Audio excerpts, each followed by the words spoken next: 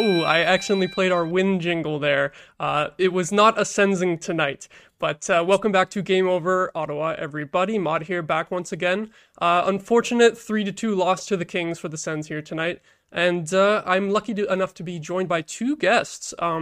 We have Shane Molloy from Hockey Prospect Radio. How are you doing tonight, Shane?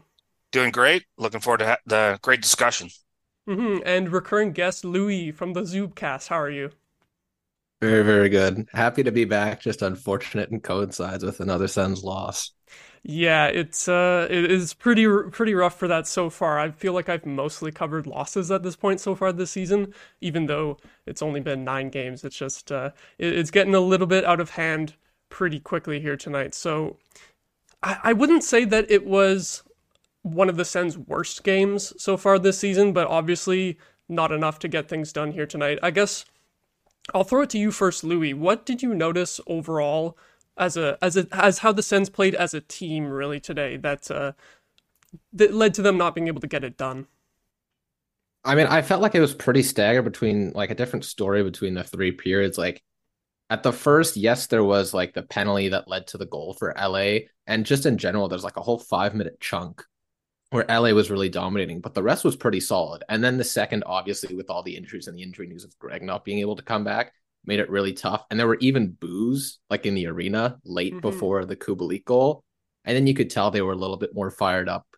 But ultimately, it was just so messy for the last, like, even though they made it close and really got some momentum going, it was really messy and sloppy play for the second half of the third. And obviously, the Hamonic penalty kind of killed any momentum because it didn't just stop there at the penalty.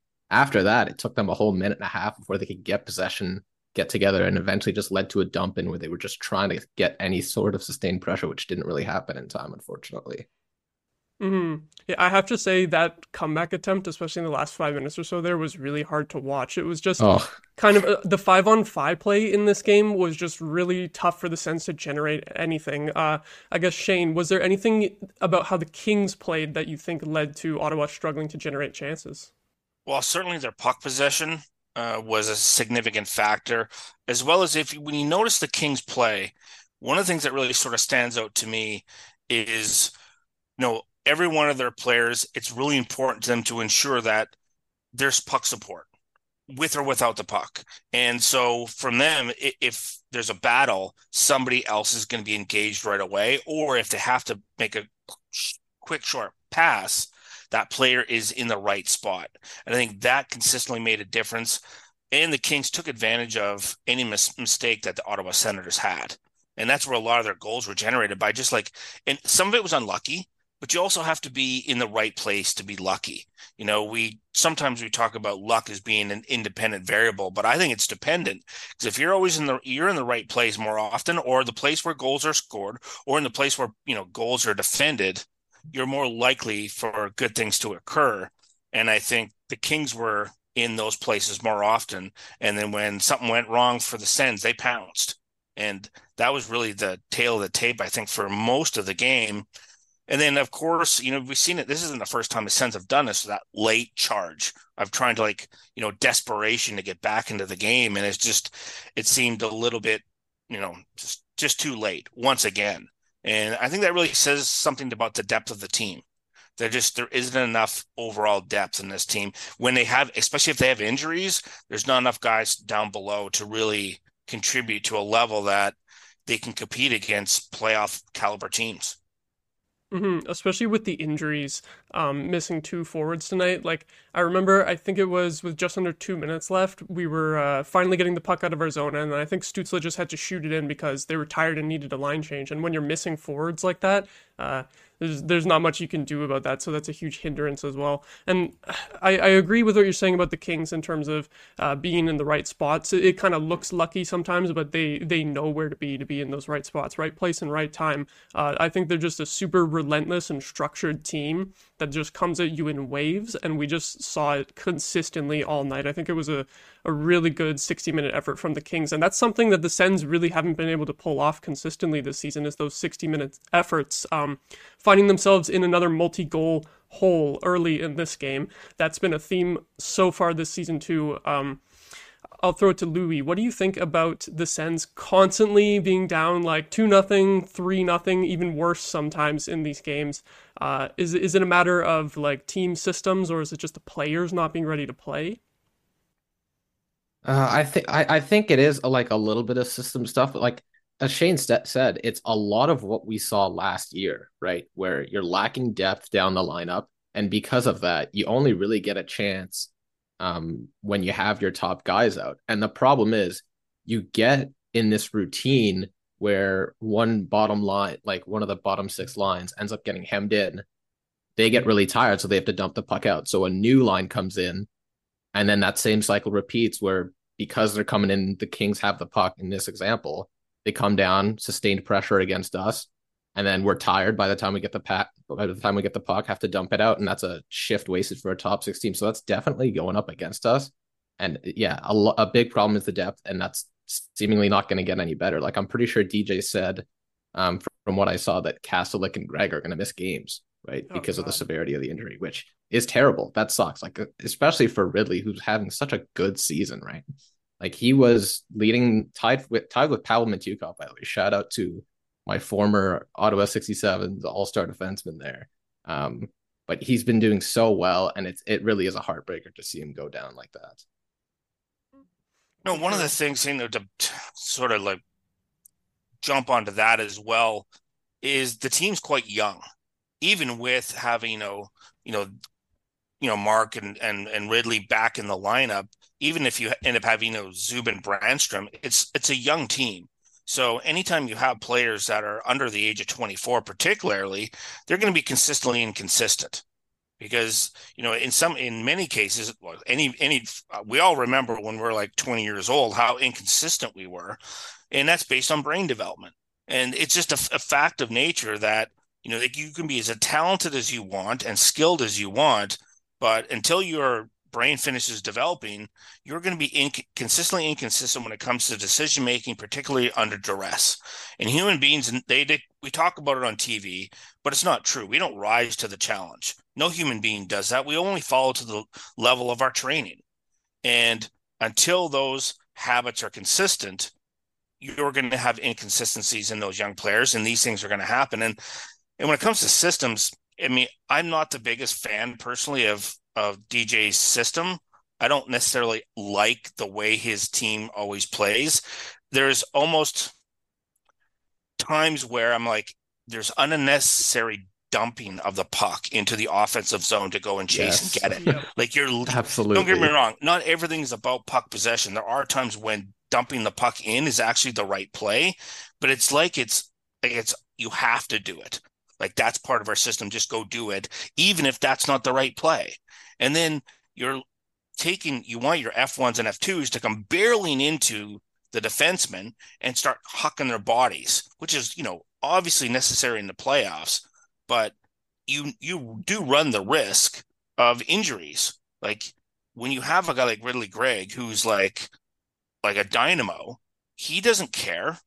He's going to throw his body around. But when you have a body of like he's not very big, injuries are going to happen. So I'm not saying that you can't coach that out of somebody. If they're players like that, they're going to be a dog on the bone. But I think there's more intelligent ways in terms of having different systems that are more attuned to the talent you have on the team, but also what the players like to play. And I don't get the impression that the players really love the system they're playing in.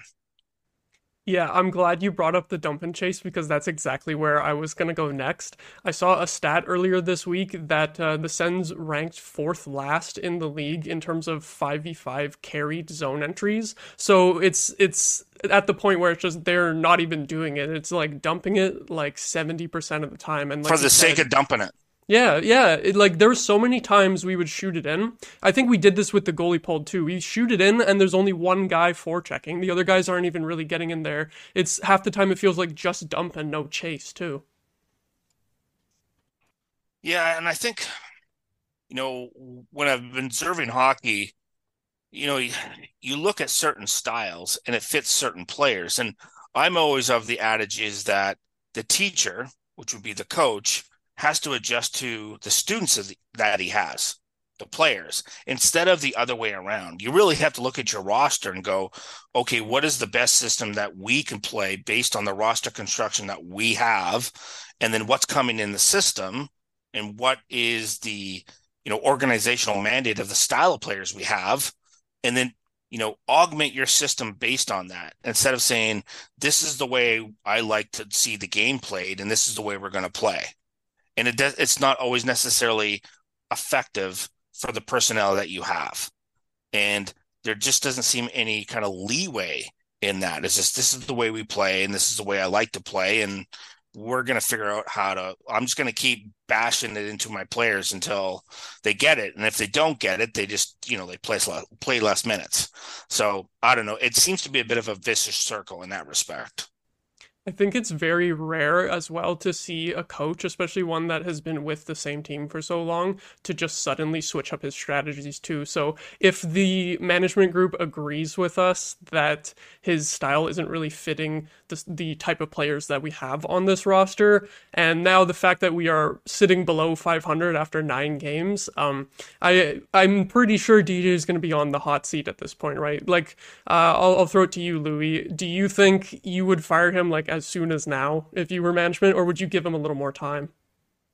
Well, based on the comments that Andlauer and Steos gave yesterday, right, it doesn't necessarily seem like it. And they seem relatively supportive. Again, this could just be what they're saying to the media, especially given all the other stuff that's been flying around, because God, have they had to deal with a lot over the last 10 days, right?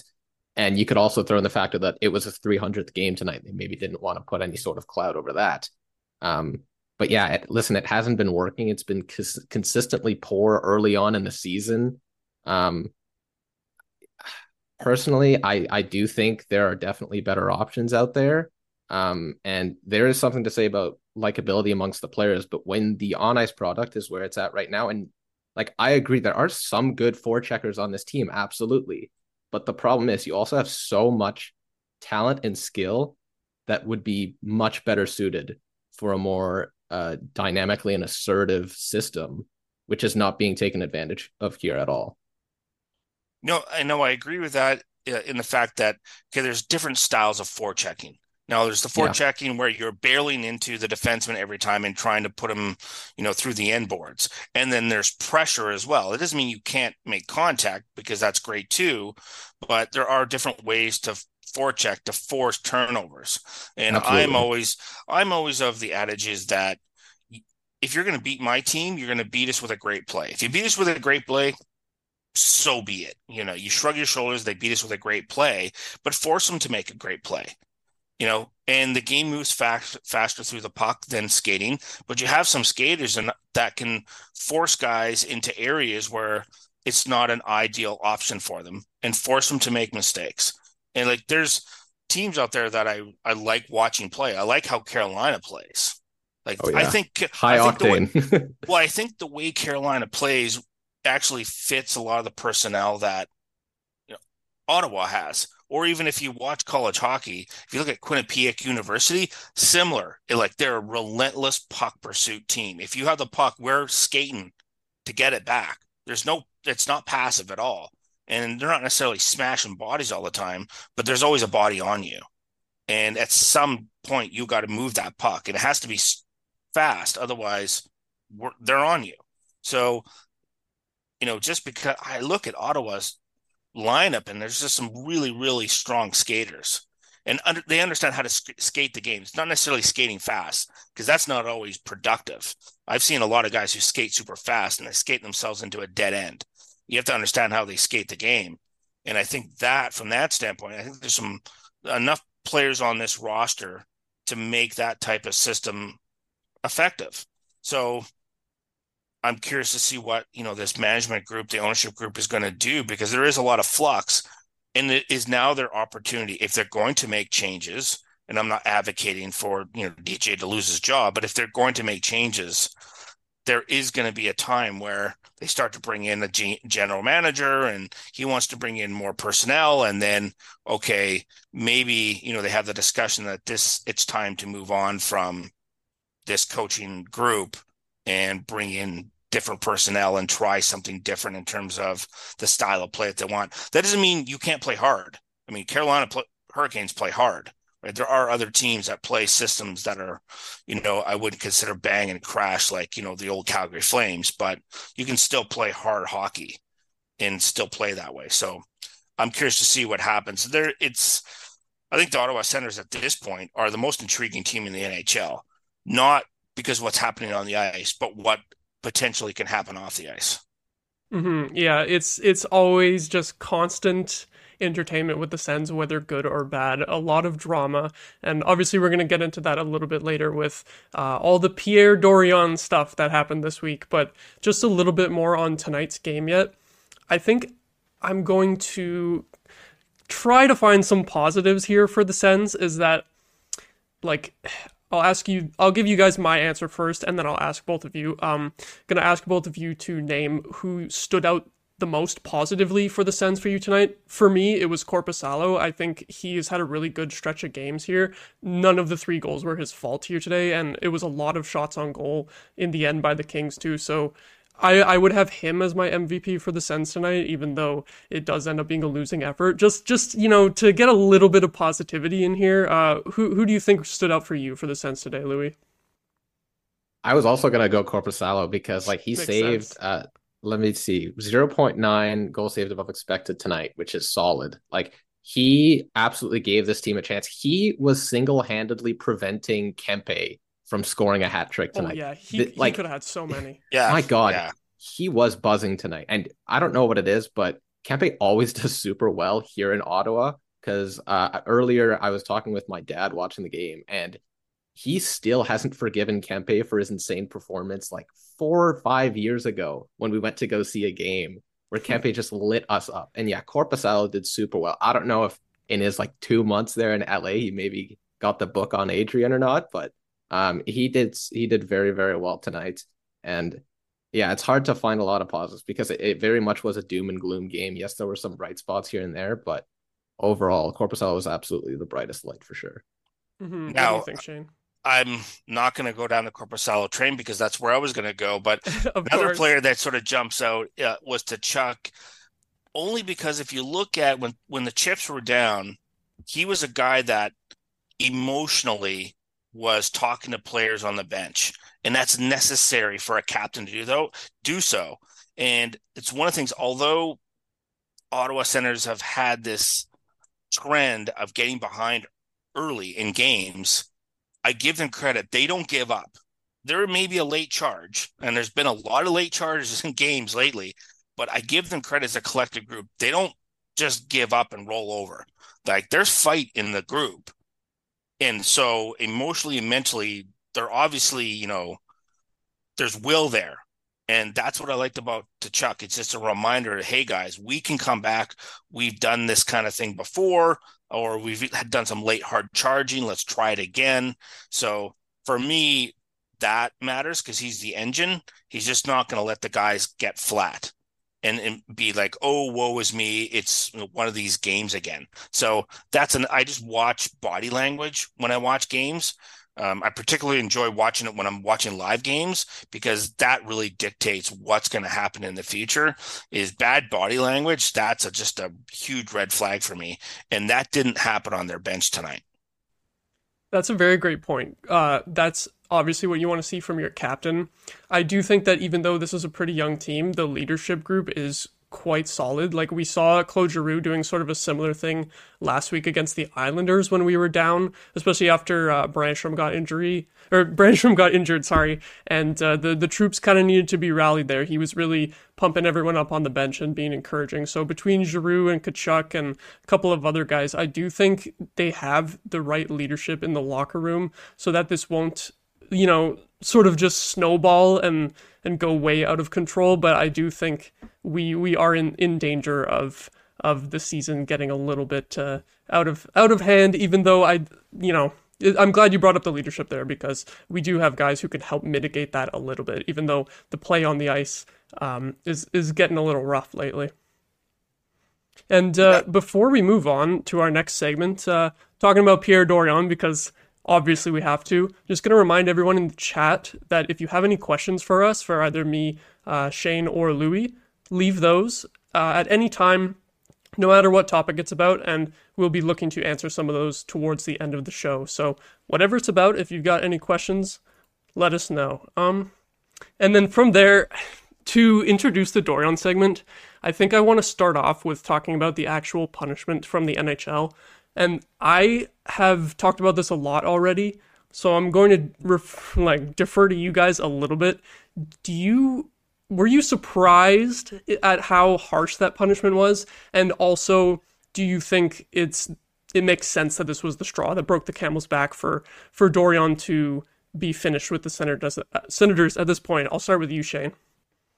No, I'm not surprised by the level of punishment. Reason is that it affected two other NHL teams. If it had only affected your team, the Ottawa Senators, then that would be different. Like if it was a circumvention of the salary cap and it was only going to affect your team and it happened to be a signing, but because it affected two other teams in subsequent trades, then and it's an embarrassment not only for the Ottawa Senators, but then for the Vegas Golden Knights, and then an annoyance more than anything for the Anaheim Ducks, but then an embarrassment for the league, because your management, you can't make those kind of mistakes. Like you need to have checks and balances in your systems and have people in place in your office that make sure these things don't happen. And now I'm unsure. We've asked these questions why the NHL doesn't have a central registry that has all of these in place, right? Like so that everybody can refer to that, so that not only it's sent in by the agents, but the teams. So when contracts are signed and there's a registry so that anybody can access that. Now, there are situations, obviously, when a player will have a limited no trade, and he hasn't assigned what teams that is, and that can be private, and he can disclose that at any time, like when he wants to. But at least it says he has a limited no trade, and it's 10 teams he can't be traded to. So at least they understand that. But I do understand, and I know it's unfair. I know some Sens fans are going to say this is unfair, but I understand why the NHL came so hard on them, because it affected other teams. So I get that. Do I think it's a fireable offense? And was that the final straw? Yes. Like I'm never an advocate of people losing their job, but it was such a catastrophic mistake, and the punishment is like, if it remains a first round pick, that is a massive loss of asset. That's worth millions of dollars, millions. We're talking maybe depending on the skill of the player that you could have drafted, could be anywhere from $10 to $20 million that you just lost your franchise. So for me, because I look at NHL teams as Fortune 500 companies, and the general manager is a CEO. So you're a CEO of a Fortune 500 company. And if you made a catastrophic mistake where that just lost your company that amount of money, that's a fireable offense. And, people have to be, accountable for those actions. That's an interesting way to put it with the monetary value of a first round draft pick, because I was kind of thinking like, oh, I think it would have been more fair if the NHL just fined the Sens money instead of a draft pick itself. But then it turns out, like, obviously, depending on the quality of player, as you said, that the draft pick can have huge monetary value in the future too. So, and Louis, would you pretty much agree with all of that, or do you have any different outlook in terms of the punishment?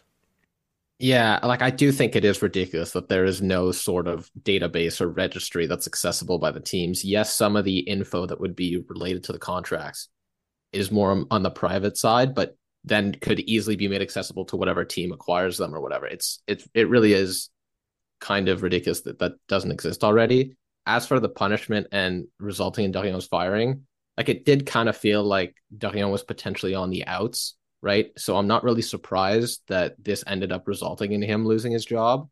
And it's not like a scenario where you can look at it and say, okay, ignoring the punishment, he made the mistake. Should he be fired? We're not in that kind of situation. The team lost a first round pick, right? And now I'm kind of looking at it, given what Andlauer said yesterday and what we have seen in the past, for example, with New Jersey when they got penalized with the Kovalchuk situation. when new ownership had come in, they had said, hey, all the people who were in charge back then, the GM, whatever, the ownership was different. So should the punishment maybe be rescinded or lessened?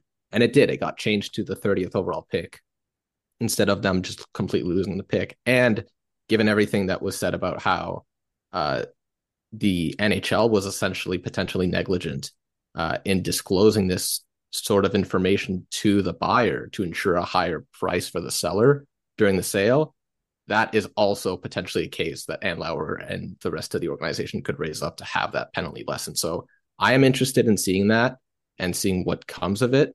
But yeah, it's definitely a big blow, and I'm not necessarily surprised to see it result in this.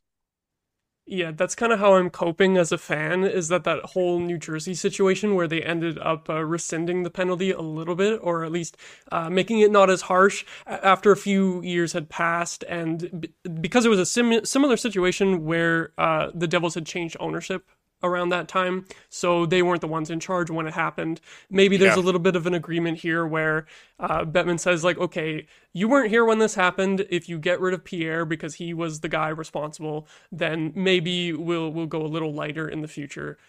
Don't know if that's the case, but that's kind of how I'm thinking as a fan, in terms of, I feel like the punishment is just a little bit too harsh, so I'm hoping that it can get lowered in the future. But yeah, Dorion, his tenure with the Sens finally comes to an end after, I think, 7 years. I think it was 2016 when he started as GM. I mean, his actual tenure with the Sens is even longer than that, but as GM, 7 whole years, and the team's record was not very good over the course of that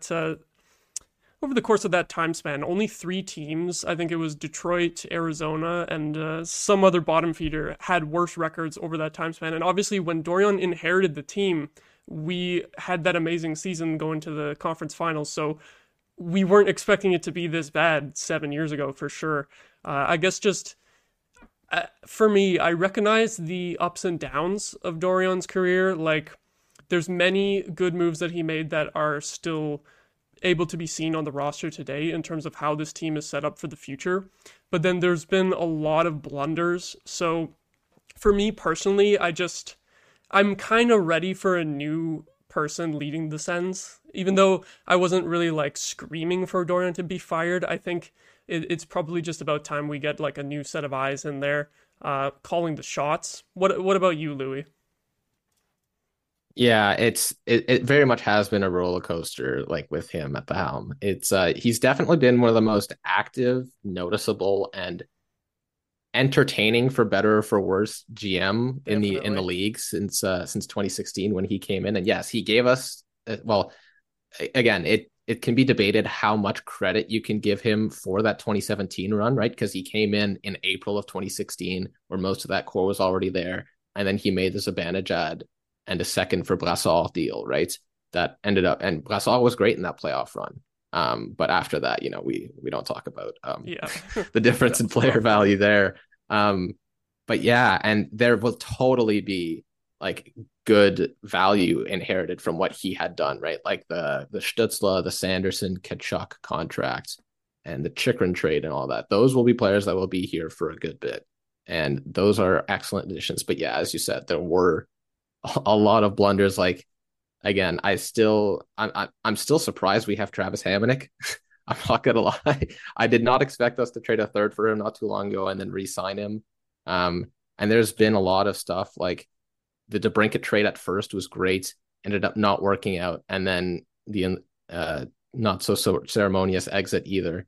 I do wonder if he gets another look at some point for another NHL team, or if he has to kind of build his credibility back up, or if what he has done and the blunder that essentially cost the team a first round pick essentially takes him off the radar, because that's something I'm definitely going to be keeping track of. That's a good thing to bring up. What do you think about that, Shane? Do you think this blunder is the type of thing where he might be out of the NHL for a little while, or do you think he gets picked up again soon? Well, let's look at it from 2 different perspectives. If you look at the Ottawa Senators draft and development record from the salary cap era, beginning salary cap era, 2006 to 2015, that first 10 years, where the valuation of players radically changed. The Ottawa Senators were, I believe, second or third in most efficient teams of drafting players and developing them into playing 200 plus games or more in the NHL. They're in the top 3. So they did an excellent job in that respect.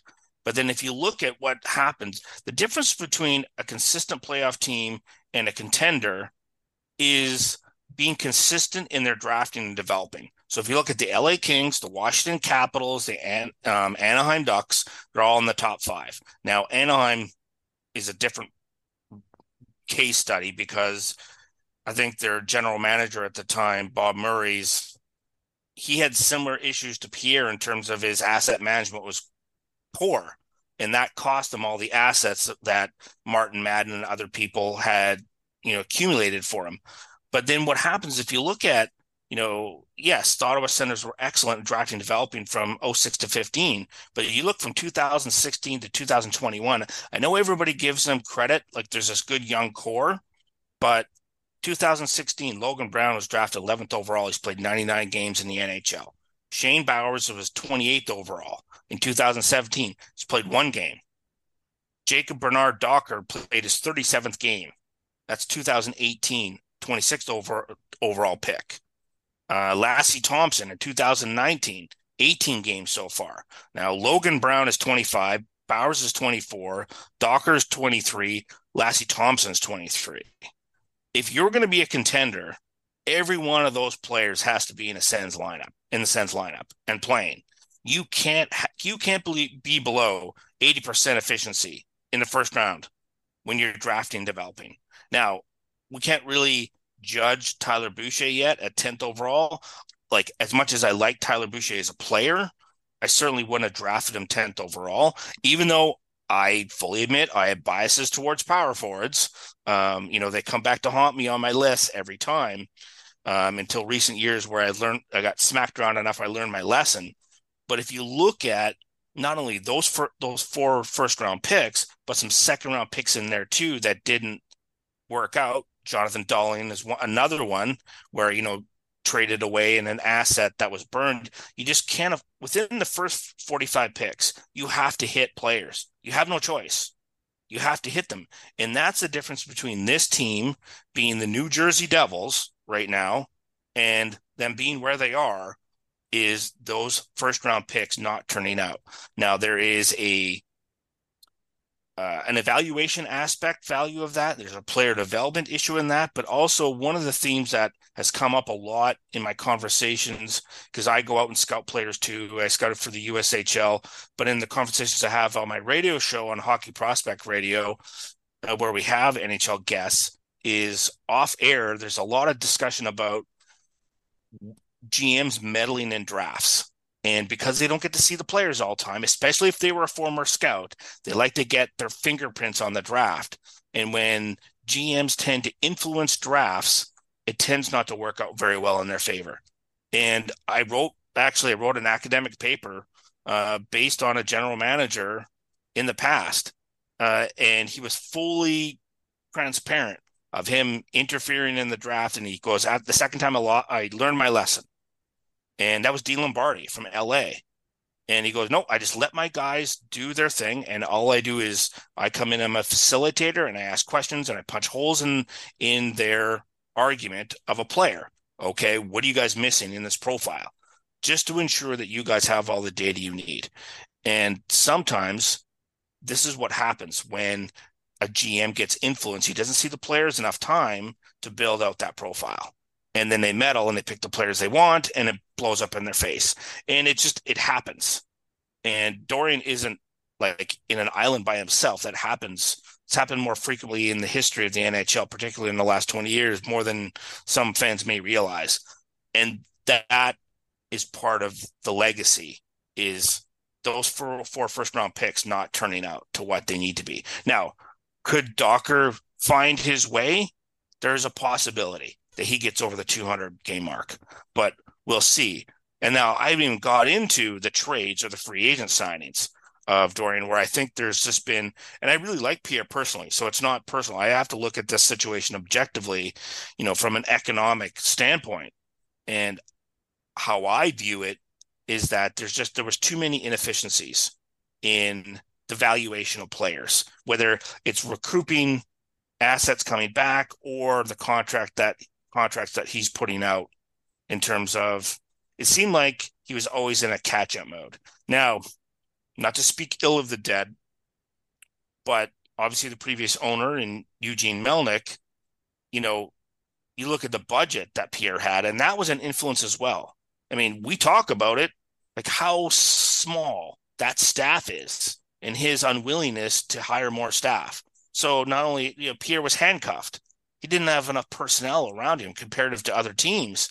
So, you can only juggle so many balls in the air at the same time until you start dropping them. And in that case, that's going to happen. And I think it was a culmination of those things that ended up, the Sens are where they are because of that. Yeah, And I, you're. I, I would Oh, like go to ahead. Go add, ahead. sorry, about like what you had mentioned with the whole stats for the Sens draft wise from 2006 to 2016 and then 2016 onwards. And that perfectly coincides with Pierre being with the org, but not as general manager, right? Because he Hmm. Yeah, joined, running the draft because he was running the yeah, draft. Like he's yeah, actually, you have to give him credit. He's actually a very good evaluator of players. Like, and he has a track record to prove that out from '06 to 15. It proves it out when he was running the draft. There did exceptionally well. But when you leave that role and you always have been a scout, it's hard to kick that habit. And I've talked to GMs who have done that. Like they've jumped up levels and now it's so hard for them to not want to, like, that's their instinct. They're by nature, they're scouts. And then it's a really harsh contrast of '06 to 15, then 16 to really to 20, because I'm not going to count, Tyler Boucher in that as well. And they've had some successes, but look, when you're picking that high, you better have successes. But you can't have 11th overall that doesn't pan out, right? You can't have a 19th overall that hasn't panned out. Even in the later rounds, when obviously the probability of these players playing 200 games, drops after 22, still at 28 and 26, Bowers and Docker, you got to find a way for these guys to play. Like, even if you're going to trade them away, you got to build up asset. And it didn't happen. And that says something about the lack of personnel they have too, as much as, their player development staff, and Sean Donovan and Brad Winchester, they're doing as much as they possibly can, but two full-time people in player development over that time frame, that's not good enough. Like, you look at teams that are successful in that area, they got 4 or 5 guys. LA Kings have 4 and 5 guys working in player development. Sens have 2, right? Like, this is part of the situation that Pierre had to deal with as well. And whether if it was his own volition or ownership said, this is the amount of budget we're willing to do, and you just have to work through it. Fortune 500 companies can't be run this way. Like, you have to treat, like, I laugh when people say, "Oh, is it the business side or the hockey side?" Well, the hockey side is the business side. It's Hmm. It's all operations. together. Yeah. It's operations. It's no different than an operations department of a Fortune 500 company. It should be treated as such. So your general manager, CEO, you have to give them enough resources to hire enough people. The game is too complex, and there's too many moving parts to have one assistant general manager. That's insane. You should have 3. You need to have 3, and then staff underneath that. And look, I like a lot of their scouts. I think they've done a really good job on the amateur and pro side in terms of, like, you got scouts like Bob Janasek and George Farger and Don Boyd. On the amateur side, they're really strong scouts. Jim Clark on the pro side is the director. He does a really good job there too. But when you don't have enough people in middle management, the decisions are left to like 1 or 2 people, and then it starts like you can't function that way because you get caught in a silo, and you need some dissenting voices in the group to be able to make it more holistic when it comes to decision making. So I think I think that what's happened to the Senators, if you pull back and look at it as a macro investigation, it's an interesting case study of why you need to invest in your staff. Like, I'd make an argument that the top 7 decision makers in an NHL hockey ops department are more valuable than the players. to the success of the franchise over a decade. Because Mhm. Absolutely. player rosters are going to overturn, but if you don't make smart decisions consistently within your group of the top 7 decision makers, or to 10, depending on the size of your group, that's where the impact is. Like, of course, the players have to play, but if you look at successful franchise, let's look at LA as an example.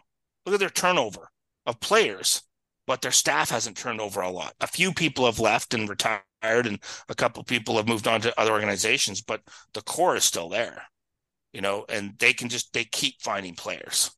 So why should Ottawa be any different? Yeah, in terms of Dorion, not having the help and having too much on his plate as well, I do wonder if that could be kind of the one of the biggest factors that resulted in the mistake with the whole Dadanov debacle. Like, if you have more guys in the room in management to help him out, and other guys like involved in the trade call and stuff in the room during that type of thing, they can say like, "Hey, oh, you missed this detail," or "Oh, that's not accurate." Like, the guy was kind of hung out to dry by ownership. So we do have to consider all of that with Dorion's tenure, is that he was really understaffed, and it was kind of just a one-man show for a lot of it. But I feel like despite that, it's still a bit of a rocky track record overall. Um, it's tough. Louis, in terms of like player management overall, or I guess asset management, I mean, like, how would you rate Dorion in terms of like his trade record? Because to me, I feel like it's kind of like the bad outweighs the good for a lot of it. Like, trading away Zibanejad, Duchesne acquiring him the first time obviously went poorly, and then you look at when we traded him away, we don't have any assets left from that. We got a first and a couple of prospects. Just Lassie Thompson, I guess. So he's the one that's left, but he was gone on waivers briefly, and now he's back. So not a ton of value left in that asset. And there was the Hoffman trade debacle. Stone, some people think we didn't get enough for, and you mentioned the DeBrincat trade earlier as also something that might have been a little mismanaged. I feel like obviously we've talked a lot about the drafting side, which has gone poorly in the last few years outside of those top few picks. But in terms of trades, like, do you agree with me that has been pretty rough, Louis? Yeah, it felt like he was playing a lot of catch up and trying to fix mistakes that he had done previously, right? Like the Matt Murray and Nikita Zaitsev, uh, that entire trajectory is a perfect example of that. It embodies exactly what kept happening. Is that Matt Murray trade was potentially like what was the exact amount he gave up? I think it was a second and Second and John um, Gruden, I think. John Gruden. Yes, I Hmm. was like, it's the guy who also is the same name as a former NFL coach or current. I don't remember. I Hmm. don't follow the NFL enough. Um, but yeah, and it's just a lot of that was okay. We've made this mistake. How do we recover from it? When right from the get go, we'd be like, maybe we hold off and reevaluate this before making it, right? And it ended up costing us in picks. I think I don't know what the exact combined total was, but just from Zaitsev and Murray alone, you lose like 2 seconds, a third, and some like B or C level prospects for guys who didn't pan out and probably weren't gonna just from the start, seemingly. So it is a little tough. Yes, there were some diamonds in the rough there. But like, and I think he would be looked upon in a very different light if the Carlson trade didn't pan out as exceptionally as it did. Because Hmm. I remember the day that happened, I Oh was in yeah, chemistry class. I fell to my knees. I was All so right. Like mad. that was terrible. And then just sure enough, the floor just fell up from underneath the Sharks. They completely collapsed. Josh Norris, I mean, obviously with the whole injuries, it's been tough for him, and it's nice to finally see him come back to playing. Like if it's at whatever level, it's just nice to see him fully healthy again and to know what he's capable of from the past. And obviously Tim Shisa being the crowning jewel of that. But for a long time, all we thought that we were going to get was Norris, who was a middle 60 prospect, and a late first round pick, right? Along with obviously the DeMello, Tierney, Balsers, which none are still here, obviously. Um, but I think that gives him a lot more credit than we had thought it would have, like from firsthand. And the thing is, I don't think this was a very probable thing to happen at all. I think we are in one of the few timelines where this ended up panning out so well for us. And I'm super happy it did. But then again, at the time, it probably was not the best deal, and it shines on him better than I think it probably should. Yeah, it's Louis, like that's a his good best point, win. Louis. I was gonna say his best win is a little bit of luck, right? It's a lot of luck. It's a Yeah. lot. I'm glad you brought up that point of probability. The probability of it turning out that way, of getting that pick so high, Yeah, wasn't like it might be single digit probability of that happening. But hey, it's small. Yeah, sometimes that does happen. And that's where, in terms of asset management, I found in some cases, and Louis, you pointed this out, it's you're chasing bad money. Like there's a sunk cost, and now you're throwing money at a sunk cost. You're better off just cutting it loose. And, yeah, just basic economic. I'm not even talking about behavioral economic. I mean, that is behavioral economics in a nutshell. Is you can be risk averse, and then you despise like risk so badly, but then you want to make up for it because they work in an industry where everything is front facing. Like how many industries, would people falter every time? Like every time you make a decision, you have people yelling at you, and you have people on the radio, and people writing about you, and people blogging about you, and people on shows like this. Every time you make a decision, they're on you for it. That's a tremendous, like if you don't understand how to handle that, that is problematic, because in reality, you shouldn't care what other people what any of us say. It should be relatively irrelevant to you as a general manager, because you have to base your decisions off the information that you have, not what this consensus is yelling, because most of us are making judgments based on a lack of information until it's way over, and then things start to bleed out, as it has in this circumstance. So it's an interesting place for him to be in. But if I looked at it in a totality, I think, the legacy of that 2016 to 19 draft, those four drafts really hurt in terms of asset. And then some of most of the trades did not turn out in his favor. And thankfully that the Carlson one has, because I don't think people would be praising this team for having this big, young, nice core. That wouldn't exist. If no, the you're Sharks taking play, away their number one C and number one D in that case. Like right, that's a right, completely different franchise and right, identity. 100%. So basically, you're pretty much, you're be the Buffalo Sabres, but 3 years ago. That's where they'd be, in all Yeah, honesty, that's scary. right? That's scary to think about. Well, and it's also, there's and I'm not throwing rocks, but it's such a difficult situation. Is that's where, rational decisions and patience matter. And we'll point to the Buffalo Sabres. Kevin Adams came in, you started seeing consistent, rational decisions and patience. It's amazing what happens in an organization if you stick to that and don't chase bad money, and just don't. If you make a bad decision, just cut it loose and don't try to backfill it, because it just generally, if you're chasing, you just make things worse.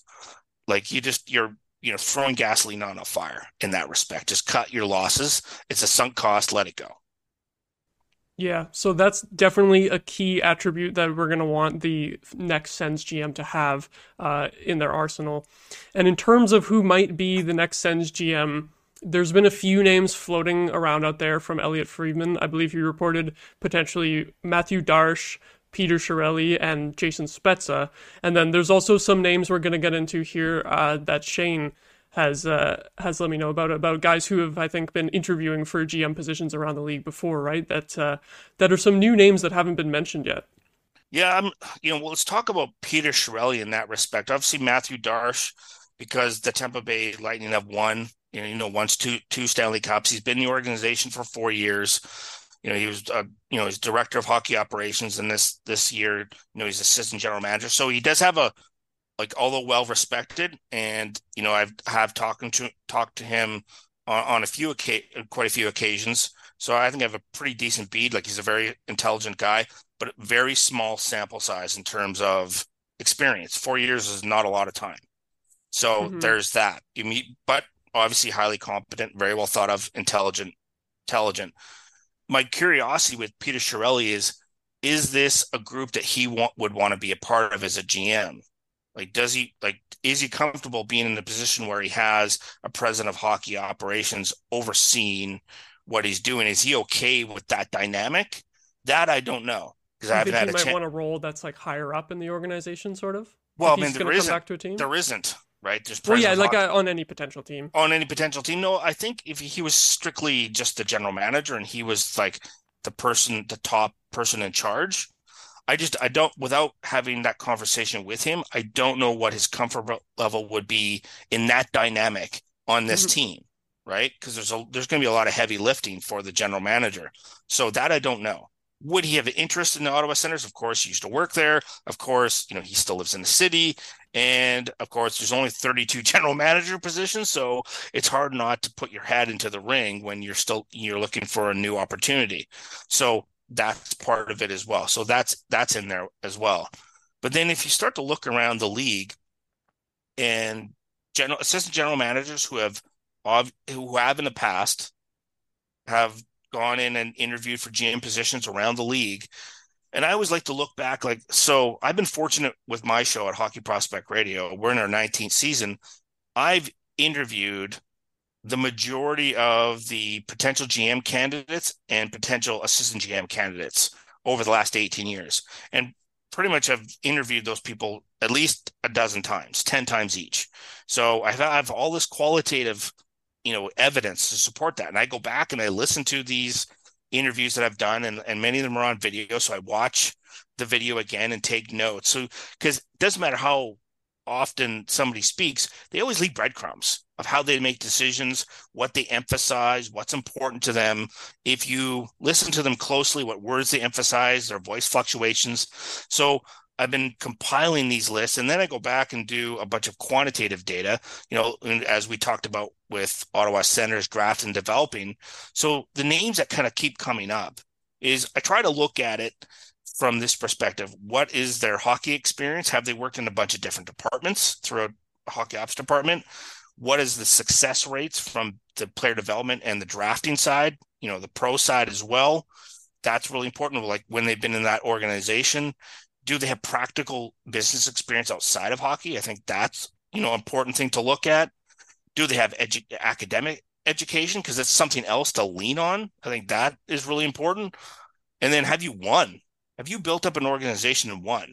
Because I think that's valuable too, to go through that cycle, right? To win and then go back and rebuild again. So the four names that I came up with based on all the data I've collected is the four. I'll just rattle them off. We can talk about each of Yeah, them go for it. individually, but it's Martin Madden, the assistant general manager for Anaheim, Ross Mahoney, the assistant general manager in Washington, Mike Futa, who used to be the assistant GM in LA, and they won a couple cups, and then Mark Yannetti, who's the director of scouting in Los Angeles. Those four guys are four names that I bring up because if you look at all the attributes and the skill sets that I talked about, they check almost all those boxes off. Like every one of them almost checks off every box. So even if you look at Martin Madden, the Anaheim Ducks from 06 to 15 were the second most efficient team at drafting and developing in the entire league.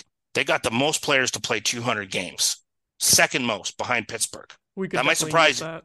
Right. The advantage with Martin as well is that, he has experience on the business side outside of hockey, and he's highly educated. So he has a civil engineering degree and an MBA and a finance MBA as well. Really highly intelligent person. And the industry, everybody respects him from that standpoint. So he's been in the position in Anaheim a long time, and he is a really strong leader. And then you look to Ross Mahoney in Washington. They've won a cup, and they've have. So if you look at the top five teams that drafted and developing in the salary cap era, 06 to 15, Washington is right below Ottawa, right? Right below Ottawa and right below, Anaheim in that respect. So they're excellent at drafting and developing. Ross Mahoney is well respected. He's educated as well. He was a teacher, University of Saskatchewan, has experience in business outside of hockey. Like he checks the box. They've won, checks the box. And then you look at the duo in, out of LA with Mike Futa and Mark Yannetti. They came in, and LA wasn't a good franchise.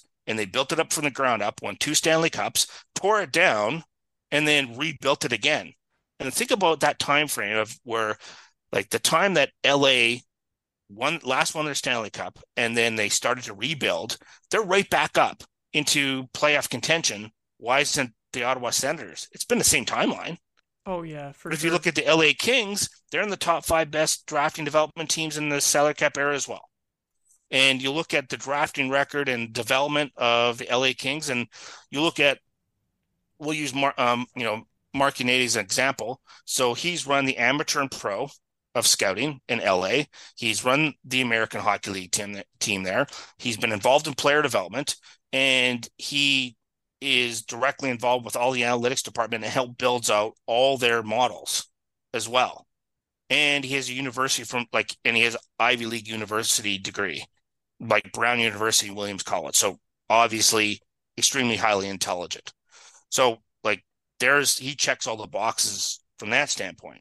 And then you look at Mike Fuda, and in very similar respects, he did a lot of the same roles, obviously with LA before he left as well. So I think those 4 names would be prime candidates. And then, I think you want to throw Matthew Darche into that because, obviously he interviewed very well with Montreal. Does the GM need to speak French in that marketplace? I think it's a bonus. I don't think it's necessary, but I think it's a bonus. Like, you look at previous GMs, not all of them, spoke French, but I think you can get away with it if you don't. So Martin Madden, obviously, he's Francophone. He lives in Quebec City.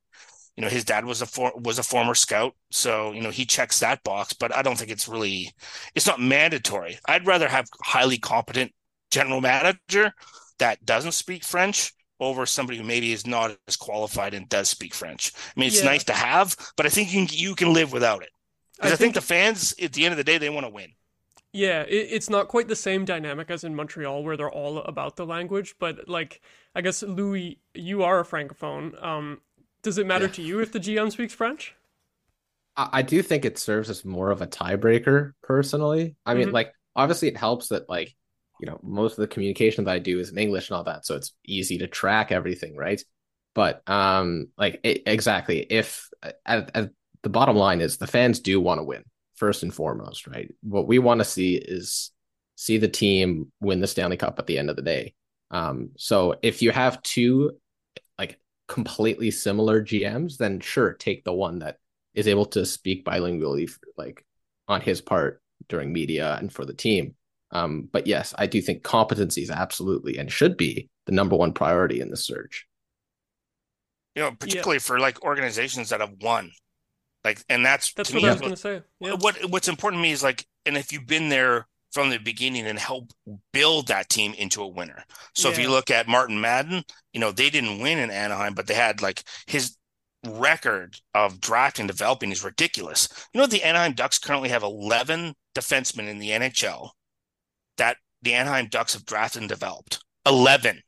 I remember all those guys on their 2017 team that was in the conference finals. They had like a stacked defense back then, and then now they're all like spread out throughout the league at this point, and they still have more. They're all gone, young but guys coming up. they have 11 defensemen they've drafted and developed in the NHL. Like, that's insane. That number is ridiculous.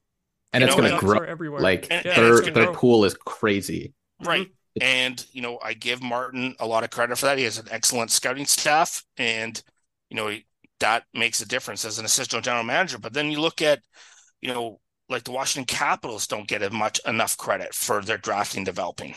Like, they don't win the Stanley Cup without drafting. And then there's another organization that doesn't get any credit for the goaltenders they drafted.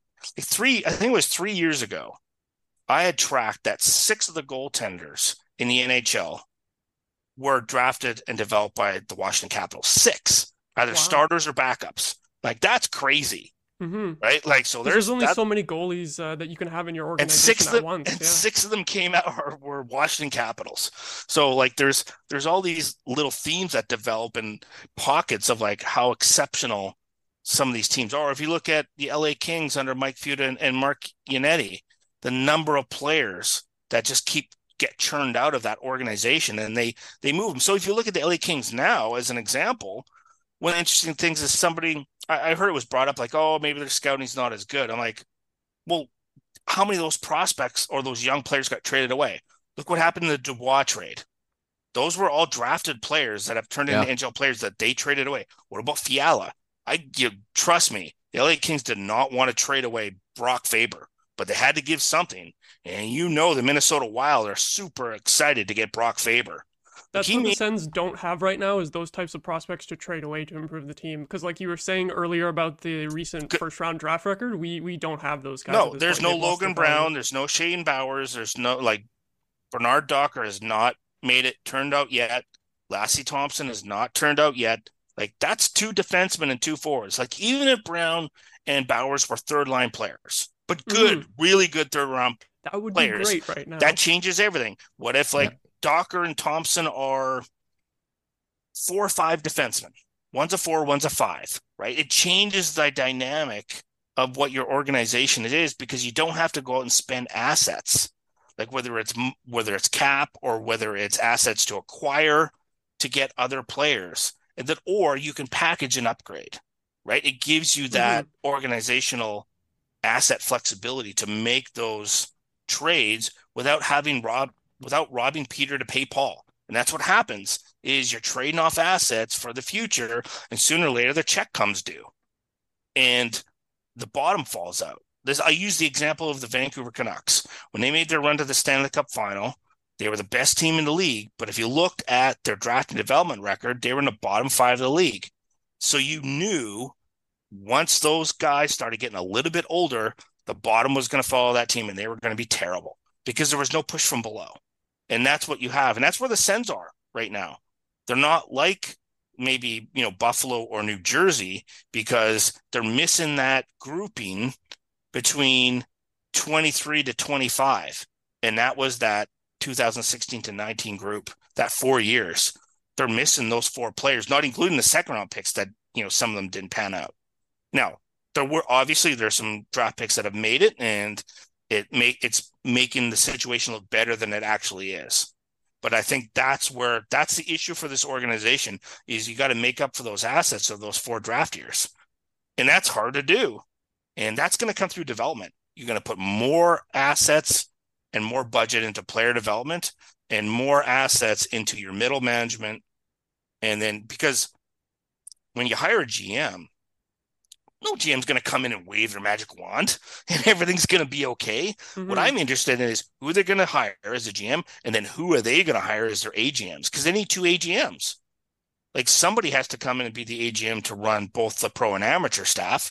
And then you're going to need another AGM to run your cap and do all your contracts and ideally manage a research and development department, not an analytics department, because I think that's become antiquated. I think you need to have a more robust R&D department like a Fortune 500 company. So you're going to have to hire that person too. So you got 2 AGMs and a GM to be hire, and you need to add at least one more body, if not 2, in player development. And then you have to consider even expanding your other departments underneath that in your analytics department. And so it's not just GM. And I know the focus is on GM, but it's the lieutenants and colonels underneath that general that is going to make the difference whether this organization really flourishes in the future, because you're going to have to make up for the asset loss from 2016 to 19, and which is why I suggested these 4 gentlemen as potential GM candidates, because what is their bread and butter? It's acquiring, drafting, finding assets from not only other organizations, but drafting, developing players and finding players that can play in the NHL more than 200 games, because that you have to get to that point. So why not hire people who have that track record? You can look for the really bright young executive coming up, but I'm looking for somebody who's still young, relatively 40, 50 is still young as an executive, but somebody who has a track record in doing that, because I don't think they can afford to hire somebody who doesn't have that track record. I just think it's too much of a risk Yeah. from an organizational standpoint. That's why I like the names that you've brought up because it's a bunch of guys who have longevity with either going between different teams or even within one team and kind of going through the long grind of eventually winning. Like the guys on the Kings, they were there way before they won, right? Yeah, so was And Ross same with Mahoney. Washington. Yep, same thing. right? And the same crew, and understanding how to build scouting departments from the pro side, amateur side, player development, how they all these departments work in synchronicity because they can't work in silos. And the American League has to be tied directly to all the departments, and then your R&D department. Hopefully, if you build one of those with a human performance department inside of that, like that all has to work in conjunction with each other, and that's going to cost budget. But if you don't have those people in place, you're spreading your personnel too thin, and that's Mm-hmm. where mistakes are made because they're good people, but you only have so much cognitive capacity as a human being. All of us are like we're limited by that. So you need, people around you to do, as good a job as they possibly can and have as many of those people as you can. And they're in a great position because now the slate's clean. Like when do you ever get a clean slate and your team isn't god awful, right? They're in the middle of the pack, kind of, around a 500 team. When does that ever happen where you can go out and hunt for a new GM and a couple assistant GMs and like go cherry pick off the teams that have been won Stanley Cups consistently and have built up Stanley Cup contenders over a decade? Go hunt for those guys and go get them, right? Find who's available that you can, because no one likes sideways moves. So you're not going to get those sideways moves. Like you have to, like, if you're going to bump somebody up from an AGM to GM, you can do that. And if you're going to go get an AGM, he can't be an AGM because almost sideways moves almost never happen. So you have to be really strategic. That's why I also sort of brought up these names is where, you know, some of these guys can jump into AGM roles. You could take like two of these guys out of this roster of the four Oh yeah, guys, for sure. right? And like one of them could be a GM, one could be an assistant GM, and all of a sudden you just cherry picked two top end executives, Mm-hmm. and then they help build out the rest of the roster. And then you're gonna have to find an AGM who can, you know, has an economics background, a finance background, and negotiate contracts and understands the cap, and can manage an R&D department to be your other AGM because Peter McTavish isn't there anymore, right? And they've just had a gaping hole ever since he left. So that hasn't helped either. Mm-hmm.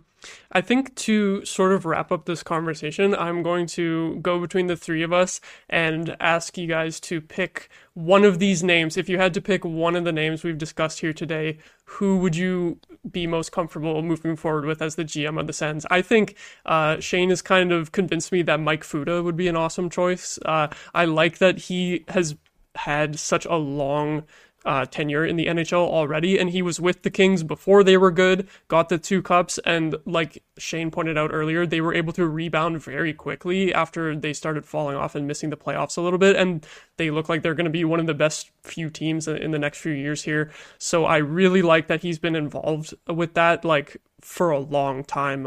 Who would you pick, Louis? Mod, I'm gonna need you to stop picking my answers right Yeah. Oh before my God. I I saw the go. look on your face. But no, like both those options, like both Fuda and Yannetti are excellent. Like as Shane said, like they've had a big role in terms of in running some of the analytics and the R&D side of things, and that's super promising. And again, being able to bring in someone that has seen the entire cycle from like rebuild to contender and being able to come in, situate themselves and say, okay, this is where we're at. I know what we need to really promote and develop right away and what we can kind of focus on later and exactly know what priorities need to be in place to really maximize the value of this franchise both now and moving on to the future for the on ice product and all. So I'd really be interested to see one of those two coming in because that would be just excellent and I couldn't wait. And with the new ownership and all that, I really am pretty confident that we can bring in someone of that stature and that just as Sens fans, like I am getting so tired of talking about off ice stuff and Oh yeah. injuries. And I yearn for other franchises that can just talk about just on ice performance of players. And I cannot wait for us to get to that kind of point and just rejoice with stuff like that. We It's need all that drama out of the way. it's interesting. You have there's a couple strategic, directions they could go in. So say hypothetically, say you brought in a Peter Chiarelli, but then he could as a GM could turn around and hire Mike Fuda as an AGM who's done it before. but then Right. also could turn around and could ask the LA Kings for permission to hire Yannetti as also another AGM. So you could all of a sudden you could bring in three hires from three Yeah. people who have been executives who have won Stanley Cup. So obviously Peter Chiarelli won in Boston.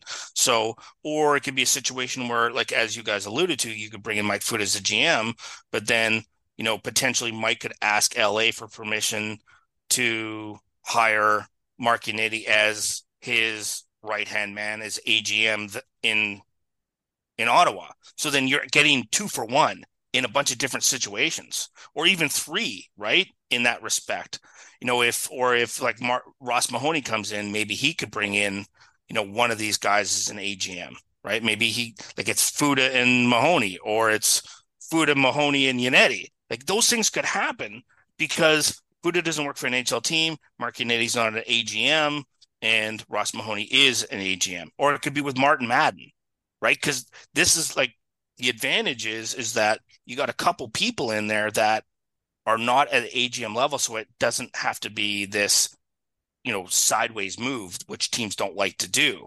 And Peter Chiarelli obviously isn't as a GM right now. He's a senior advisor with St. Louis. So I think Ottawa is in a really interesting situation where instead of just looking at it from one individual as a GM, look at it from strategically, okay, who is that AGM, who's that GM going to bring with him, and who's available? Like what talent's available? Instead of like doing the one hire and then the one hire and then the one hire, and things sort of get spread out, just look at it from, okay, we're building this organization. Who's available? Who are the best people available? How many of them can we get? Like, because A-level players or A-level people love working with other A-level people, and they don't get to do it very often. So if you can go and cherry pick and pull guys out of organizations who have done what obviously, both of you had talked about, of building it up to a Stanley Cup contender and then it coming apart, and then rebuilding it again. Like those are the people that if I was in an ownership position, I'm like, I would be looking at how many of these guys can we get? How many can we get? Can we get three of them? Because is there a way for us to navigate this where we can get three of them? Right? Can we get one of them as a GM and two as assistant GMs? Can we do that? Is that possible? Because that's what I would be looking at, and not looking at it just the one GM comes in with his magic wand and fixes everything, because that just never happens. It just doesn't exist in the real world. That makes Yeah, we're in perfect sense. such like a unique spot where we have so many spots open to bring in so many top level guys Yeah, that it you would, essentially have three yeah, spots Mm-hmm. potentially, yeah. right? Now You it don't see depends on that very who. often. No, it depends on how that works in terms of who can do what in that respect and how you fit that in. And so you could potentially, of the 5 names that we talked about, including Peter Chiarelli, you might find a way to be able to get 3 guys out of that 5. It's possible if you want to spend the money, but I think it's worth it. I Absolutely. think it'd be like absolute. Like I have no problem as a business person hiring A-level talent. Like you pay for that because the return on investment is far more than whatever you're going Yeah. to pay in their salary. I think it's very likely too that we go down that sort of a route because they were saying on TSN that it's less likely that Steve Staios would just himself become the GM because they were talking about how Ann Lauer is coming from the Canadians, where they have Kent Hughes as the He wants, GM, and then it's yeah, I can't remember the name, but they have two-headed another monster. guy. Yeah, the two-headed monster. Yes. So maybe we'll see our own two-headed monster or even three-headed monster because there's Well, lots of space open in the front office. well, that makes it dangerous because then you have like in terms of against the competitors, you have Steve Staios, then you have like a high-level GM, and potentially you're adding 2 more high-level assistant GMs. Like you could pull 3 people in who have won Stanley Cups from different organizations. Mm-hmm. One is a GM, and 2 is assistant GMs. Like you want to talk about the biggest power move in terms of pulling in like high level executives. This type of opportunity for an organization rarely happens. Yeah. It rarely happens. And if it does happen, it's when the team is absolute garbage and at the bottom of the league, and it's going to be a 7 to 10 year rebuilding. And Ottawa's not there. They're kind of in the middle there. They're like probably 2 or 3 years away from being a real dangerous team if you can mitigate that asset loss from that 2016 to 2019 year. So for me, from an outsider looking at it from a case study, a business case study standpoint, this is going to be interesting in terms of strategic leadership because that's what position Michael Anlauer and Steve Staios are in. It's like, what do they do with this opportunity? And I wouldn't be worried about like past relationships you have. Let's go get the best people we possibly can, and then you build relationships moving forward. I agree. It's a huge opportunity to just bring in a ton of successful guys, or guys with tons of success, regardless of how many people it ends up being added to the front office. There's a lot of good options, a lot of opportunity to be had for these executives as well, joining the Senators. Like you said, that they're not a complete bottom feeder right now. That's got to be enticing for people to want the job as well. It's a Canadian market. Yeah. People love to work in the Canadian market because the fans care. Sens fans are crazy. They care. And you want to work in an organization where, the fans, it matters. And there's going to be a new building soon. And it'll be downtown. And it'll be great. It'll be great to have. Oh my God. God. And that's another opportunity. What do you do with, the rink in Canada? Do you blow off basically that top bowl and drop the roof down? And that's where the American League team plays. So you have the baby Sens I never thought about that. You have the baby Sens in Canada, and then you have the Sens in downtown Ottawa. And then in terms of player development, it changes the whole landscape. Talk to any NHL general managers or assistant GMs that have their farm team right next to their parent club. And they said it changes everything in terms of player development. You look at Calgary, you look at Vancouver, you look at. I was about to say Vancouver has had it rough with Utica, right? Because that is so far. That was a terrible situation. Now that's changed. Winnipeg, Toronto, the Kings, San Jose, all those California teams. Anaheim and San Diego is just down the road. It's like an hour and a half drive. It's not far. And those type of situations are a huge advantage in terms of player development because all your people are in the same area, right? Yeah, that's more exposure. Yeah. Well, you have your NHL player development, you have your AHL player development, you have your prospect player development. Everybody is close by, right? All your management is together. You can collectively get together. It's like I use the analogies when you throw a bunch of rocks into the rock tumbler and they're all rough. But if you have a lot of smart people working together all the time, they like that. They like that being close together and having those conversations. And what ends up coming out is a bunch of polished gems. And that's why I think it's really necessary to have your group close together if you can, particularly your farm team. So I would be an advocate of having the baby Sens in Canada and having them close by and not having them far away. Yeah, that would make 4 pro teams, or maybe not pro, but 4 top-notch hockey teams that are with the 67s, the PWHL team, the Sens, and the B-Sens, all within 30 minutes. And then Gatineau's just across, right? So the Q's there too. Yeah. Honestly, Ottawa would be the best Canadian city to watch hockey. And then you have college hockey not even an hour away. Yeah. Right, just down the road. So, I mean, to me, they would be the best hockey city in the country from that standpoint. But I look at it from the business standpoint. It's going to save you so much time and money in player development if you're right next door to each other. And then it not only saves you money, it's just the call ups, right? What if there's bad weather? I love the paper transactions that teams do. Right? When you have my team is right there, we'll do just a paper transaction. And then over time of a year, you might save yourself $500,000 by just doing simple paper transaction. And then it comes to deadline, that matters. It's all those kind of strategic things to think about. Oh, it's going to cost us money to be in Canada. Oh, but you have a savvy AGM who could do paper transactions. You're going to skim cap off for sure and save it to what you can. I know you can. Towards the trade deadline. So there's a lot of different options for the Ottawa Senators. I think they're right now, I know there's a lot of chaos for the fans, but I think they're the most intriguing team in the NHL right now for its potential of what's coming next.